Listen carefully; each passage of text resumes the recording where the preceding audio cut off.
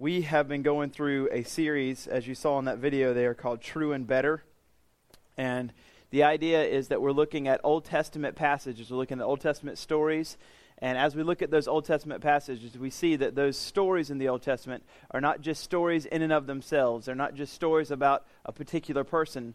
While they are that, they're also something a little bit greater, and that they're talking about Jesus. So as you're reading about Abraham and Isaac, just for a few examples as we've been discussing here the past few weeks, as you're reading about Abraham and Isaac, and Abraham with his decision to sacrifice Isaac, that's really a story about Jesus, where we see that God the Father was willing to actually make the sacrifice of Christ for us on our behalf on the cross. Or as you read the story of Moses and how Moses leads the Israelites out of slavery, that's really a story about Jesus, because Jesus is the one who defeated Satan, sin, and death and leads us out of our slavery and bondage to sin. Or last week, as we saw the story of Boaz and Ruth, that's not really just a story about Boaz and Ruth, but that's really a story about Jesus, where Boaz is willing to come and make the purchase and be the redeemer for Ruth. Jesus is the one that comes and purchases us as his own bride, the church, and redeems us and brings us back from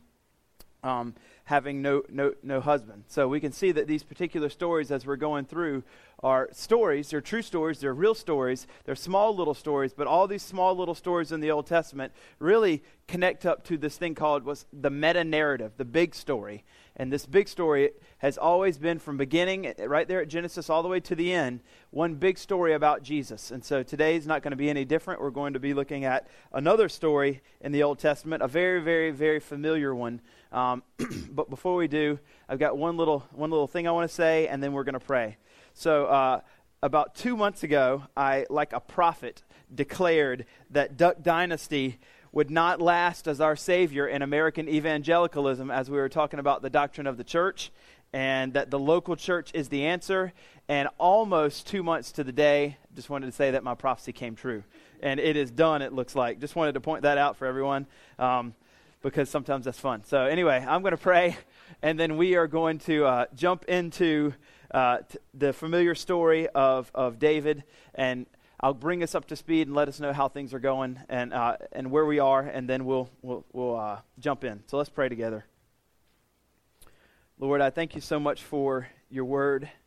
I thank you for how we can come together as a church, and as we gather around your word, that this is not just story time at the library where someone reads us a story and then we all go home. Instead, it's God coming and being with his people through the power of the Word and the Spirit, teaching us, talking to us, and showing to us what he has done for us, that you have given us your Son.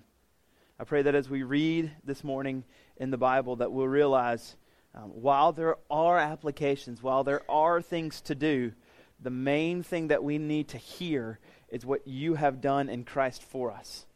I pray that that will be clear this morning, and that though week in and week out we try to enhance and adorn this beautiful gospel story, that it wouldn't become routine, it wouldn't become something that we feel like we already understand, but instead we would be so enamored with this gospel truth that we would want to go and live our lives differently because of it, and that we would want to change our mindset and realize that we have to really bank on what Christ has done for us to be able to have a right standing with God. We pray this all in Jesus' name. Amen. So as I've said, we've been going through the Old Testament. We've traced how God chose Abraham and to be the father of Israel, and then through his sons and grandsons, there would be 12 tribes. Those 12 tribes would eventually go over to Egypt, and as they were in Egypt, they were put eventually in slavery, and Moses led them out of the promised land up to the cusp of the promised land, and he either spoke or struck the rock. I can't remember which one. It was one of the two, and it wasn't what God wanted. And then Joshua was the one that led them into the promised land, and that they entered into what was known as the period of the judges, where the judges oversaw, and that was where we were last week, during the period of the judges, where we saw that kind of precious excerpt of a story about Ruth and Boaz. And then the very last thing, as we were reading in the book of Ruth, we saw that they had a son, and as they had a son, they named this particular son Obed, and Obed was the father of Jesse, and then lastly it tells us Jesse was the father of David. And so that's where we're going to go into now. In Israel's history, they eventually leave the period of the judges. They tell God they want a king, and Saul is anointed as king. He doesn't turn out to be a very good king at all, but the very next king is going to be David. And so we're going to pick up in that little period right there where Saul is still king, and yet David is going to eventually be king. And we're going to look at a very familiar story that all of you have probably heard, David and Goliath. And as we look at this particular story today, I'm assuming that since you're very familiar with it, that there's going to be a lot of repeat information. But what I'm hoping to do is let us see how this particular story of David and Goliath really, as I was talking about before, connects to the meta-narrative, connects to the greater story, or maybe to say it this way, how the story of David is really about the story of Jesus. So that's our goal today, and that's really been the goal of the entire series, when you see True and Better, to see that Jesus is the truer and better David. Jesus is the truer and better Boaz or Moses or Abraham. So let's go into it. We're going to be in 1 Samuel 17, and as you're flipping there, more than likely growing up, you've heard Old Testament stories be taught to you as you look at these particular characters, that what you want to do here is dare to be a David. Dare to be a David so that you can slay the giants in your life. And really, that's probably the worst way to think about it. What if the Old Testament isn't about us? What if the Old Testament isn't written about characters that we can just look at and try to mimic them? Instead, the Old Testament characters, as I've said already, are written as prefigures or foreshadows of capital S, someone that's greater. So the Old Testament isn't really about us at all. It's about these particular people and how they, in some way, prefigure and foreshadow the coming Savior. That the Old Testament is mostly about the Messiah, not just about these particular characters. And so we're going to look at David. Now, there's lots of ways that he prefigures or foreshadows, King David prefigures and foreshadows Christ. Just to name a couple, they're not in this particular story, but as you look at some of the story of David, if you're familiar with it, as David shows mercy to Saul, who opposes him over and over, there's times where he has the opportunity to kill Saul and he doesn't. He shows him mercy, like Saul is in the cave and David doesn't kill him. As David shows mercy to Saul and who opposes him, Jesus shows mercy to those who oppose him. As David's strength delivered his family and captives free in 1 Samuel 30, Jesus also delivers, with Jesus' strength, delivers us out of our captivity to sin. As David, when he becomes king, unites the two kingdoms, Israel and Judah, under one large kingdom. He prefigures Christ as the one who unites both Jews and Gentiles in a greater unity. So we can see that there's easier, kind of obvious ways that David is prefigured by Christ. But the one that we're going to look at today to see that King Jesus is the truer and better King David is going to be in 1 Samuel 17. Now, by now, as we've been doing this, you've had to start asking yourself, can't we just really take this idea of these characters prefiguring Jesus to like an extreme, and I can just start spiritualizing everything? So if so-and-so's left-handed and he doesn't want to be left-handed anymore, then we shouldn't want to be on the left anymore and be Democrats, or like I can start spiritualizing everything that you're doing. And I mean, there's obviously things that we can start saying, yes, you can spiritualize it all. So there's a balance to strike whenever we're going through any Old Testament. And this is just for your own personal study as you're reading through the Old Testament, which I encourage you not just to read the New Testament in your daily Bible reading because you can understand it better, but to also read the Old Testament. There's a good balance to strike as you're reading, or as I'm trying to preach through this, that as we're going through the story, I want to balance not trying to go to show you how it relates to Christ too quickly. In other words, I still want to dwell in the text. I still want to see the character. I still want to understand what's going on. I still want to highlight that this is a real person and draw out applications from this particular person, this particular life that he's living, and et cetera, et cetera. However, as we do that, we don't want to just end it there. There's a balance to strike between not doing that and just going and showing how it relates to Christ, and a balance between doing that and then making sure that we show you that, that these stories are really all about Christ. So we notice the details, we notice the applications, and that way that we don't have what seems to be the, quote, same sermon every week, but also we always have to go to Christ and the gospel, and we want to preach the gospel every single week and show you how this particular part of the diamond, when we turn it, how it's about Jesus, and how this is about Jesus today.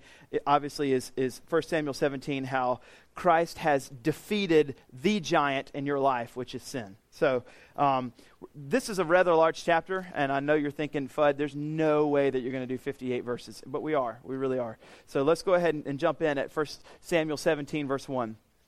I'll just read large sections, very familiar story, and we'll show you some things here. So now the Philistines gathered their armies for battle, and they were gathered at Soko, which belongs to Judah, and encamped between Soko and Ezekah, and Ephes Dammim. I know we don't know where those places are. And Saul and the men of Israel were gathered and encamped in the valley of Elah. You can see Saul the king is he's there. So just notice that. And drew up a line of the battle against the Philistines. And the Philistines stood on the mountain on the one side, and Israel stood on the mountain on the other side, and a valley between them. And there came from them, from the camp of the Philistines, a champion.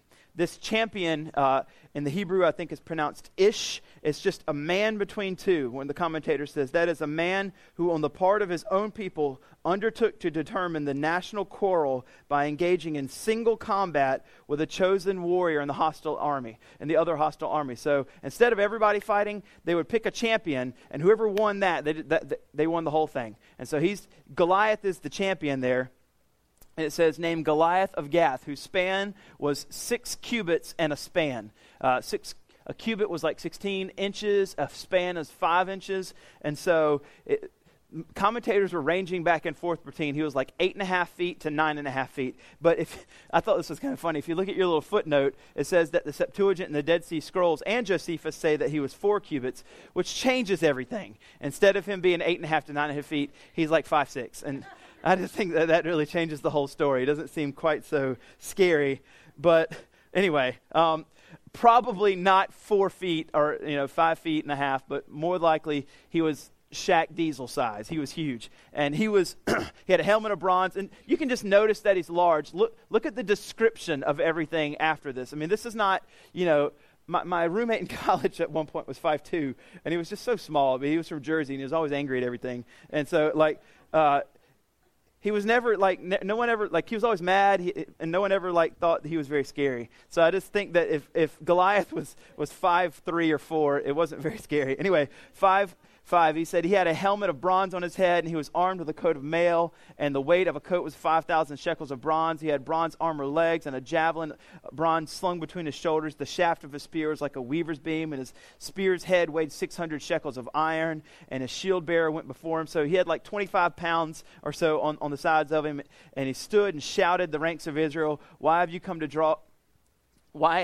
out to draw up for battle? Am I not a Philistine? Are you not the servants of Saul? Choose a man for yourselves and let him come down. If he's able to fight with me and kill me, then we will be your servants. But if I prevail against him and kill him, then you shall be our servants and serve us. And the Philistines said, I defy the ranks of Israel this day. Give me a man that we may fight together. When Saul and Israel heard these words of the Philistine, they were dismayed and greatly afraid. So if he's got all this stuff on, and he's a little short guy, that's not very likely. So if he's got all this stuff on, he's got to be a pretty large man. And you can also see that he is pretty belligerent. I mean, he's just standing there pretty confident.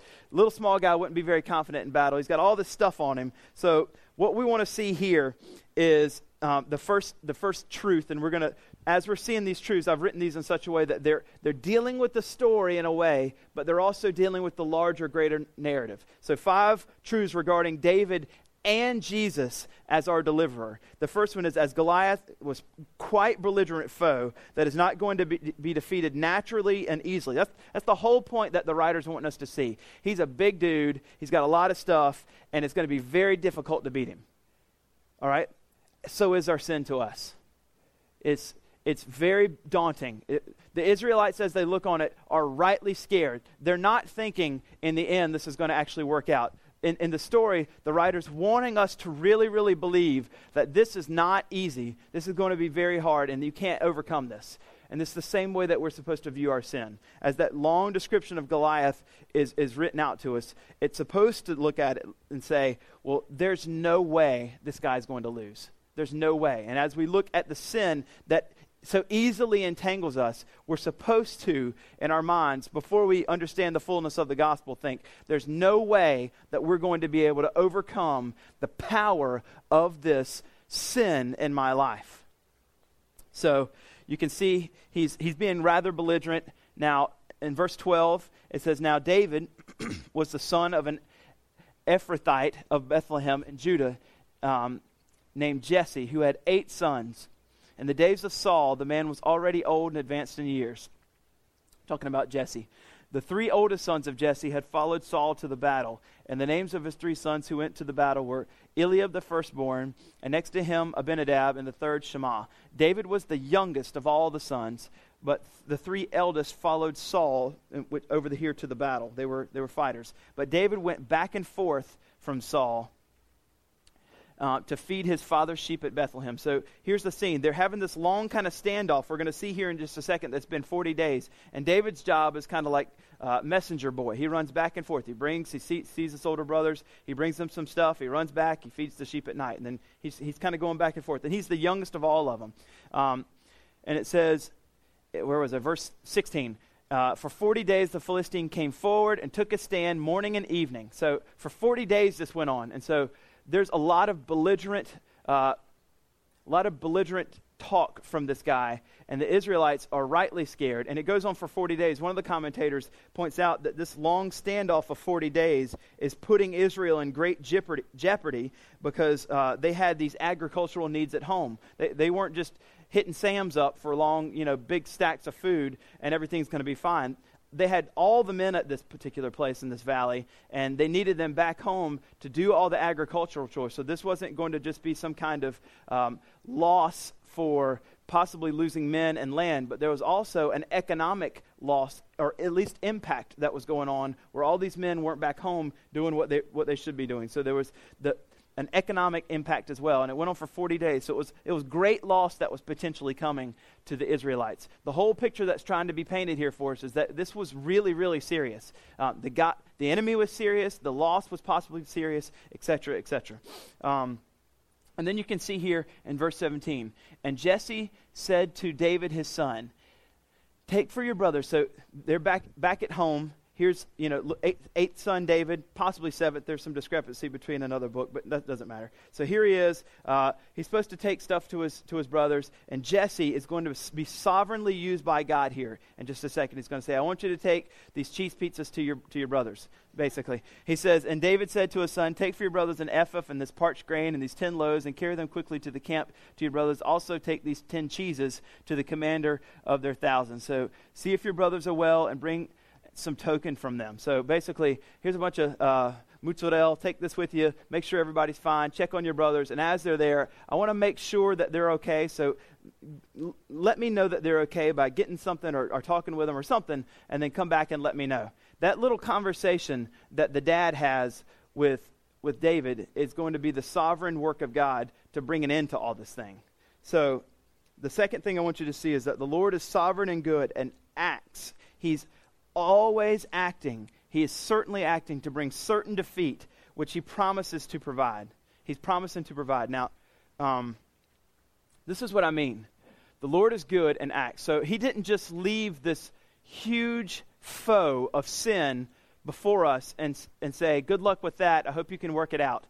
By the way, you have to be perfect in order to come to heaven. Good luck. That's not what he did. Instead, he's sovereign and he's good. He acted. He entered into human history, sending his son, and as he acted, he will bring about certain defeat over Satan, sin, and death for us on our behalf. And so we can see it, that he made that promise and he's going to keep it, just like he did in this particular story. If you flip over just one chapter to the left, you'll see how the promise was made in this story. In 1 Samuel 16, verse 1, Samuel's looking for a king. He's realizing that it's not Saul, and he's walking around, he's looking for this potential king that's going to happen. And right here in this particular section, before we get to the David and Goliath section, God's going to make a promise that the king is going to be David. So you can see it right here, how The Lord said to Samuel, how long will you grieve over Saul, because he's not a good king, since I have rejected him from being king over Israel? Fill your horn with oil, and go, I will send you to Jesse the Bethlehemite, for I have provided myself a king from among his sons. There's the promise right there. I've provided a king. I have provided a king. So let's just meta-narrative up.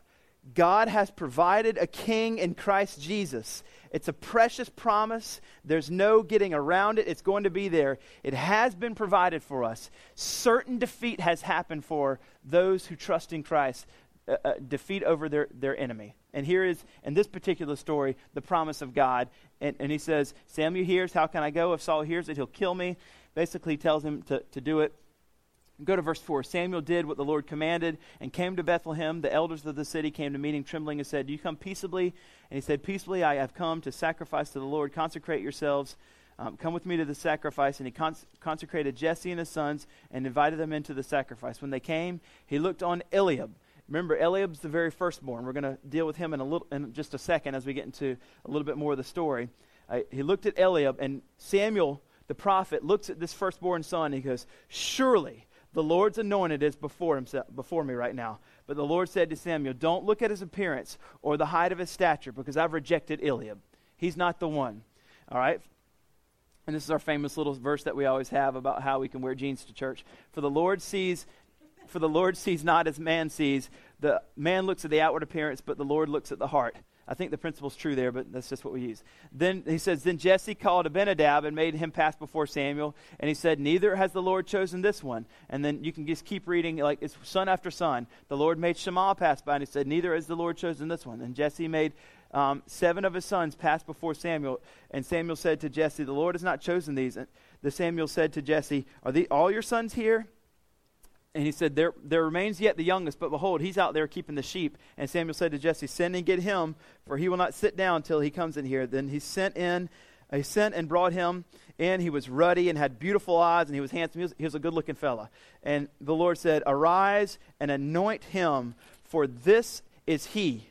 Then Samuel took the horn of the oil, anointed him in the midst of his brothers, and the Spirit of the Lord rushed upon David from that day forward. And so we see already, there's the promise right there made. This guy right here is going to be the king. No question about it. He's the king. So as we go right over here to verse 17, one of the commentators says something very striking, and I thought it was really good. There can't be any doubt in verse 17, as Jesse looks over to David and said, hey, there's a big thing going on. I know this going on 40 days, etc. I know you've been the Lord's anointed. I want you to go up there and take these things to your brother. And the commentator writes, surely Jesse's thinking in the back of his mind, maybe this is David's day.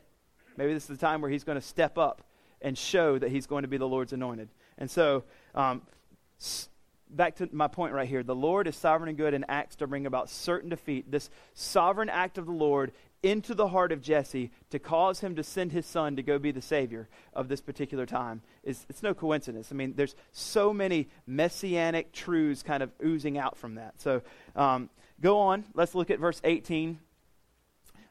Bring in these cheeses. See if your brothers are well. Verse 19. And Saul and all of the men of Israel in the valley of Elah fighting with the Philistines. And David rose early in the morning and left the sheep with a keeper and took the provisions and went as Jesse had commanded him. And he came to the encampment as the host was going out in the battle line, shouting the war cry. And Israel and the Philistines drew up for battle, army against army. And David left the things in charge of the keeper and the baggage and ran to the ranks and went and greeted his brothers. So he kind of left all the pizzas there, and he just ran up and found his brothers, and he talked with them. Behold, the champion. So he just wants to know what's going on, basically, is what's going on here. And the champion, the Philistine of Gath, Goliath by name, came out and spoke of the ranks of the Philistines and spoke the same words as before, as he's been being so belligerent.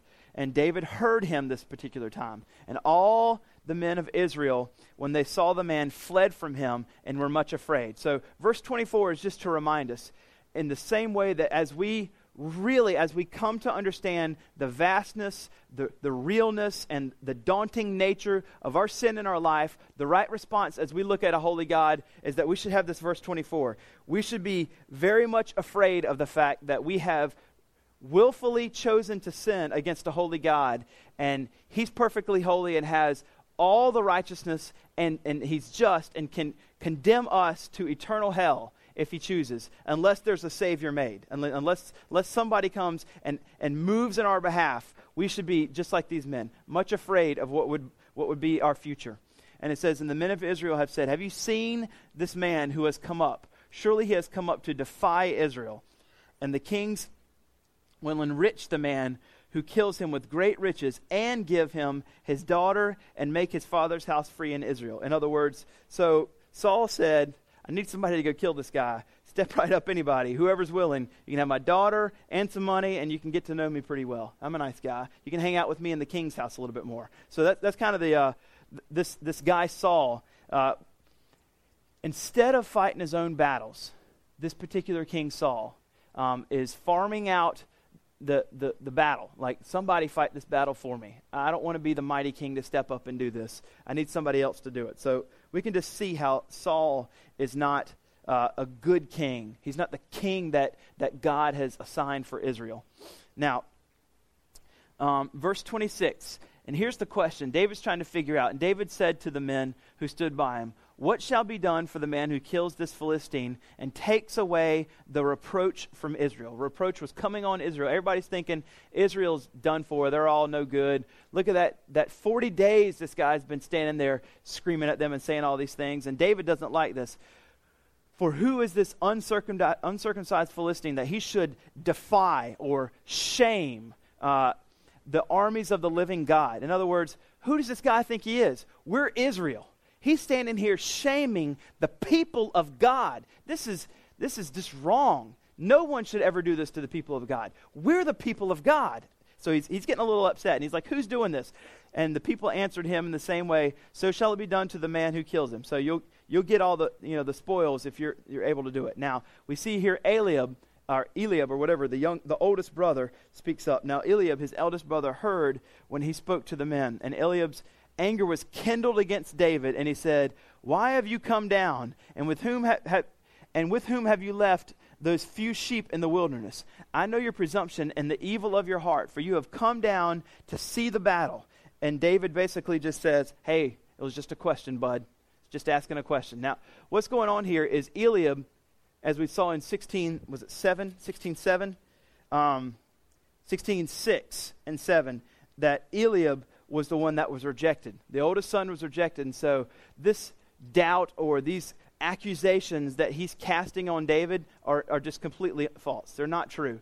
He just still, I think, has anger in his heart that the youngest brother was chosen, not the oldest brother to be chosen. So we can just ignore Eliab completely. And so in 29 it says, what have I done now? Was it not but a word? In other words, hey, I just asked a question, bud. That was it. It was just a question.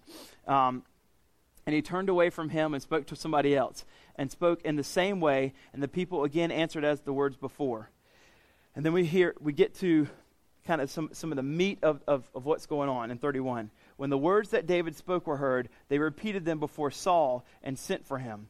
Then David said to Saul, let no man's heart fail because of him. Your servant will go and fight this Philistine. So we see David saying, I'll step up. I'll fight this guy. It's no big deal. And then he's going to lay out his credentials. Now, these are pretty interesting. And Saul said to David, you're not able to go against this Philistine to fight with him, for you're just a youth, and he has been a man of war from his youth. So you're a little guy. Look at that guy. What are you thinking? You can't go out there and fight this guy. He's going to destroy you. And this is where David throws out his credentials. But David said to Saul, we want to make sure we as we read this, we read it in the way that the writer wants us to read it. So it says, but David said to Saul, your servant used to keep sheep for his father, and when there came a lion or a bear, we won't do it, I know you want to, and he took the lamb, and we would say lions and tigers and bears are mine, but we're not. But it says, whenever there would be a lion or bear, and he took a lamb from the flock, I went after him, and I struck down and delivered it out of his mouth. Literally took a sheep out of the mouth of a lion or bear, is what he's saying. And if he arose against me, I caught him by his beard and struck him, and I killed him. Your servant has struck down both lions and bears, and this uncircumcised Philistine shall be like one of them, for he has defied the armies of the living God. And David said, the Lord, don't miss this, because if we stop there, then we think the point is David can take care of business. David is so courageous. That's not the point. You got to not miss this next one. And David said, the Lord who delivered me from the paw of the lion and from the paw of the bear will deliver me from the hand of the Philistine. So not the point is that David can take care of business. The actual point is God is faithful. God is the deliverer. David didn't do that. I mean, he's totally aware. The only way I did this is because God did it through me. I would have never been able to do this if God wasn't faithful to help me be able to do this. So the third thing I want you to see here is this. The Lord has been faithful and trustworthy in previous experiences for David. And in these previous experiences, so we can trust him to be faithful in major trials as well.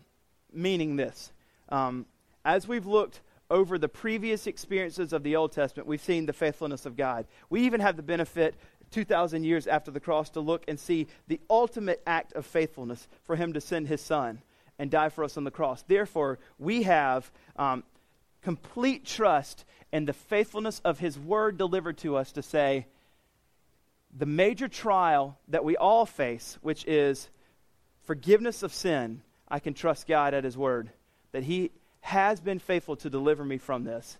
If I trust in Christ, confess my sin, believe in Jesus, live my life for him, then this major trial in my life, my sin, is completely taken care of because of God taking care of it. Not, look at me, I can fight my way through it. I can defeat like lions and tigers my sin. No. We have to look at verse 37 and say, the Lord is the one who delivers us from our sin. He says the paw of the lion and the bear. But we obviously can say, since the greater story is about Jesus, the Lord is the one who is faithful to deliver us. Verse 38. I have one little thing I want to say. We don't have a king like Saul who wasn't willing to fight the ultimate fight against sin like Saul was. But instead, we have the ultimate King Jesus that did step in, like David, and defeated our enemies, Satan, sin, and death. So, another way that David is like King David is like King Jesus, is that he was willing to step in and fight the fight, unlike Saul, who was not, farming out the fight.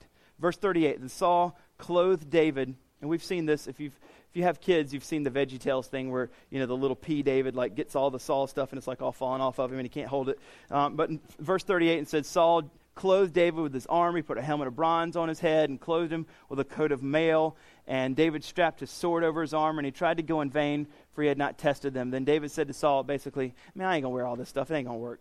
I would rather just be slick and elusive. Look at that big giant. He's probably slow as molasses. I need my speed so I can get myself around here. I'm going to take care of him. I don't get rid of all this stuff. It's too much for me. And David said, I can't go with all this, for I have not tested them. So David took them all off, and he took his staff and his hand. So he got a stick and 5 smooth stones. He's got his sticks and stones, and he's going to go, and he goes to the brook, and he's going to fight. Now, I've heard commentators at verse 40, when they get to the 5 smooth stones, just go a little bit crazy. I've heard pastors say he got 5 because he heard Goliath had 4 brothers. I don't know if that's true or not. I've never, ever heard that before. I've heard he got 5 where, he believes in God, but he's also using his practical knowledge. What if I miss? He could have just picked up 1 and said, God's the deliverer.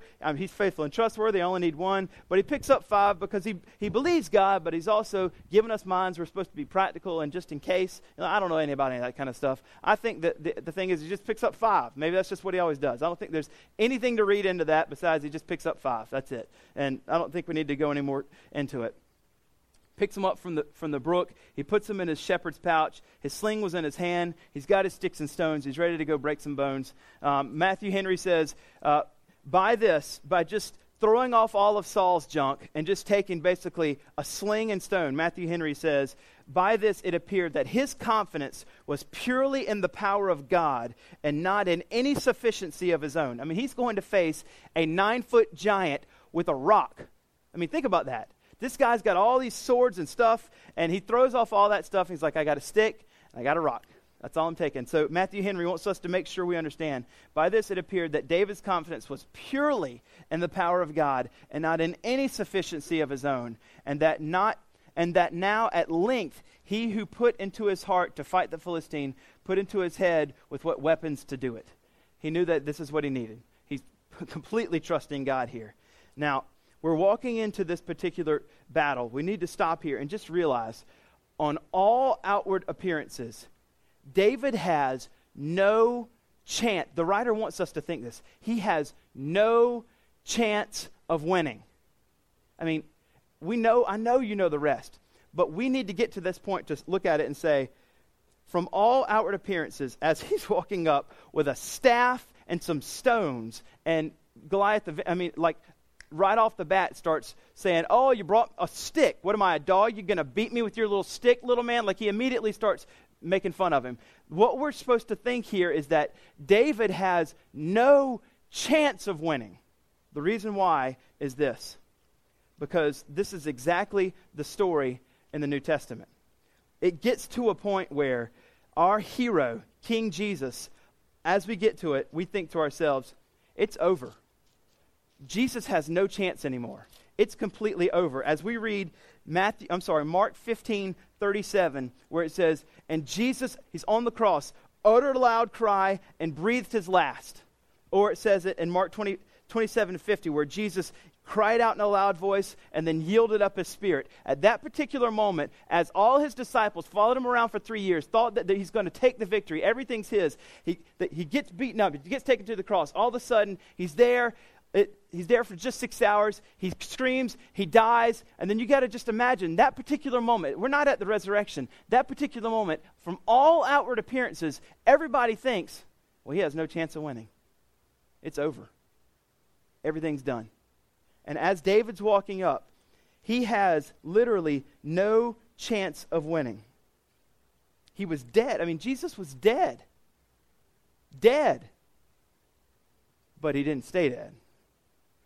Up from the grave he arose with a mighty triumph over his foes. This is exactly the way we're supposed to feel as we see David walking into. And as David does defeat the giant, it's the same as Christ defeating Satan, sin, and death, and coming up from the grave and showing that nothing holds him down. He is the ultimate king. So here we see in verse 41, the Philistine moved forward and came near David with the shield bearer in front of him. And the Philistine looked and saw David. He disdained him, for he was but a youth, ruddy and handsome in appearance. And the Philistine said to David, am I a dog that you come to at me with sticks? And the Philistine cursed David by his gods. The Philistine said to David, come to me, and I will give your flesh to the birds of the air and the beasts of the field. So you can see this guy Goliath immediately starts down-talking David and down-talking the Lord as well. That's always a bad idea, by the way. And here we see in verse 45, this is in verse 45 and verse 47, these particular three verses are something that not too many of us get the opportunity to do, I don't think, very often, which is where we get to talk junk for God.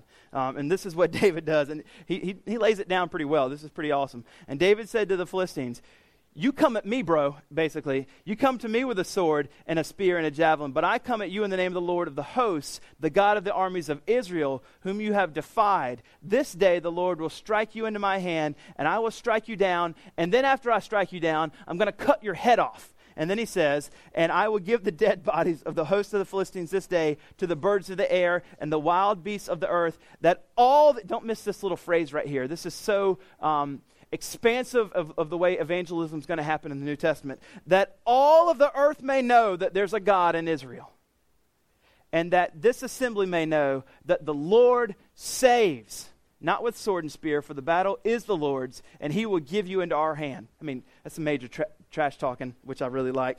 It's pretty awesome. I wish that we could get that kind of stuff. It's pretty epic trash talk. But here we see in that particular section is this. This is our fourth truth, that there is a deep confidence that David has, and there's a deep confidence that we can have as followers of Christ, that he is God, that he is strong, and that he is alone able to defeat our foe. In other words, with the same confidence that David trash talks Goliath, we can do the same thing whenever it comes to Satan. When he's trying to, whenever those who are in Christ know that Christ has paid the penalty, know that our sin is forgiven, and then he creeps in, the enemy, and he tries to make us feel bad, or he tells us that you're not worthy. He tells us you can't believe you did that sin again. Aren't you supposed to love Jesus? Aren't you supposed to be him? How can you keep doing that? You're just garbage. You're just nothing. And we start believing it with the same confidence that David looks at him and says, I'm going to cut your head off, bro. Like, we can just look at him and say, you're nothing. You're nothing. Look back at the cross 2,000 years ago where you were done. He's already done all the work for me. And not only that, his name's going to be known in the whole world, not yours. And he's the one that saves, not you. And he's done it for me. You've got nothing. You've got nothing. I don't believe your lies. I don't believe your trash talk. You're the enemy. And you can confidently talk back to him. Now, so the point that we need to realize is that all that is because God is our source of strength. God is our source who provided all that, not us. So as David does this, he realizes that there's a deep confidence that we can have as followers of Christ in God, that he is the one that's strong, not us, that he is alone the one that's going to defeat our foe, or has defeated the foe. So we see in verse 48, when the Philistine arose and came and drew near to meet David, David ran quickly. I love it. He just took off. He's like, confidence in God, I'm going to do it. I'm running after you. Toward the battle line, and David put the hand in his bag and took out a stone and slung it, first one, and struck the Philistine right in his forehead. And you're thinking, I mean, seriously, first one? Well, let me just read something to you about these guys. They were pretty awesome. In Judges 20, now we're talking about the Benjamites here, but David was of the tribe of Israel, and I think David was just as capable of these. In Judges chapter 20, it says that there were 700 chosen men. They were all left-handed for some reason, and every one of them could sling a stone at a hair and not miss it. That's pretty accurate. So it's not just like random here. These Israelites apparently they were good with slinging stones, and David no different. He reaches in. He takes the stone. He struck the Philistine on his forehead. The stone sank into his forehead. He went in there pretty good. He has all this junk, but apparently this little part was open, and that was his downfall. Hits him in the forehead. He falls right down onto his face on the ground. David seizes this particular moment. Verse 50 in the children's books. Verse 51, not so much in the children's books. Verse 50, so David prevailed over the Philistine with a sling and a stone and struck the Philistine and killed him. And there was no sword in the hand of David. Verse 51, not so much in the kids' books. Then David ran, stood over the Philistine, took his sword out, drew it out of his sheath, and killed him and cut off his head with it. And when the Philistines saw that their champion was dead, they fled. That part's laid out of the kids' books for some reason. I don't know. I think it's pretty awesome. Because it shows that, he took care of business. And then you can just see here in verse 52, the men of Israel and Judah, they were invigorated with a shout. They pursued the Philistines. They went after them. David, in verse 54, took the head of the Philistine and brought it to Jerusalem. And it was kind of weird that he did that, but the commentators even wrote, that's really weird that David did that. But he did. He kept the head for some reason. But basically just as a trophy to all of Israel, it says, David takes care of business. And all you who oppose Israel, remember this guy? If I took down Shaq Diesel, I can take down you. And Shaq's actually smaller than this guy. But what I want to do is fast forward into 18 just a little bit and kind of end on this fifth point, because I think that it's really important for us to not miss this last little part. And how this little part of the meta-narrative really serves for us as a greater picture of what we should be doing.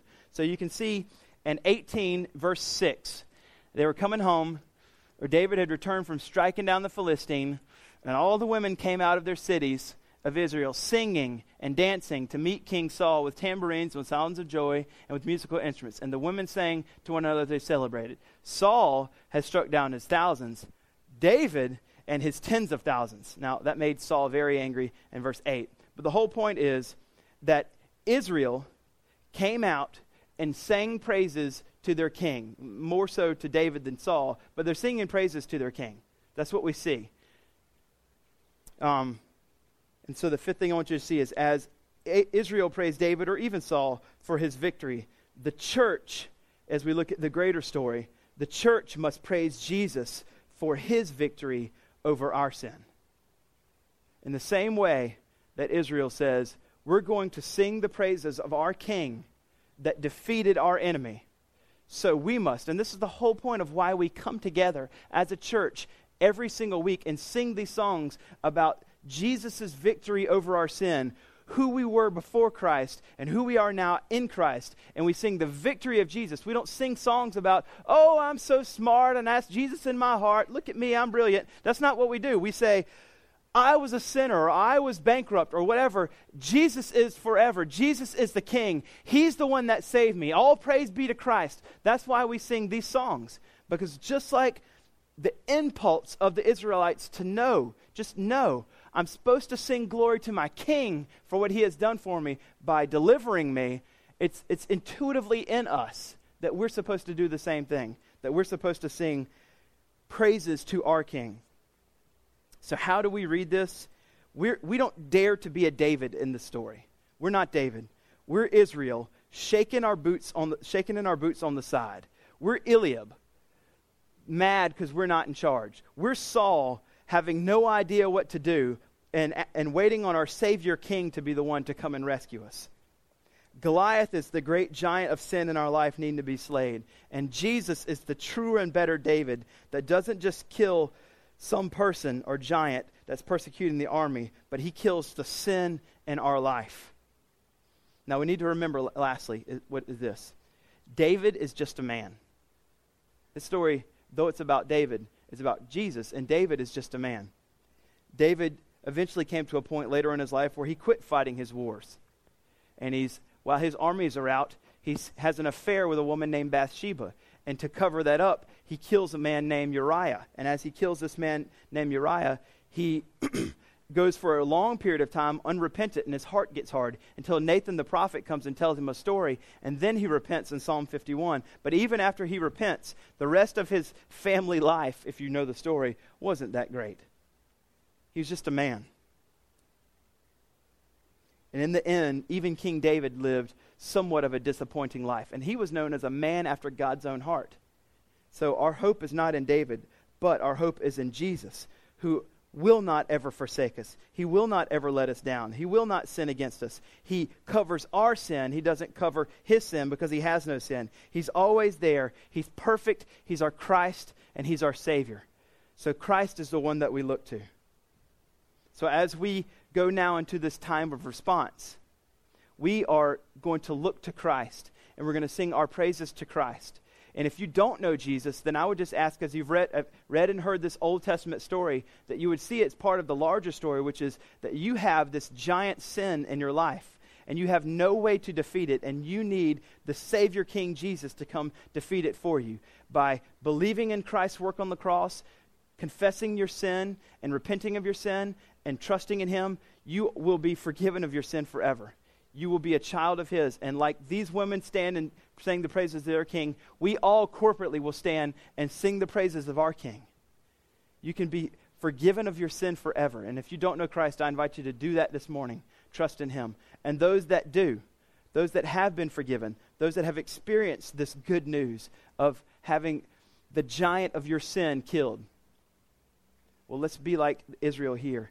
And let's sing out to Christ for what he's done and give him all the glory for saving us. Let's pray together. Lord, we thank you so much for your word.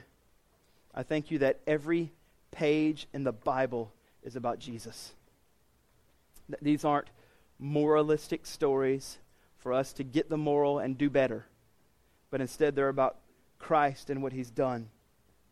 I pray that as we go into the next couple of days in the Christmas season, that as we live in light of the fact that Christ came and defeated Satan, sin, and death for us,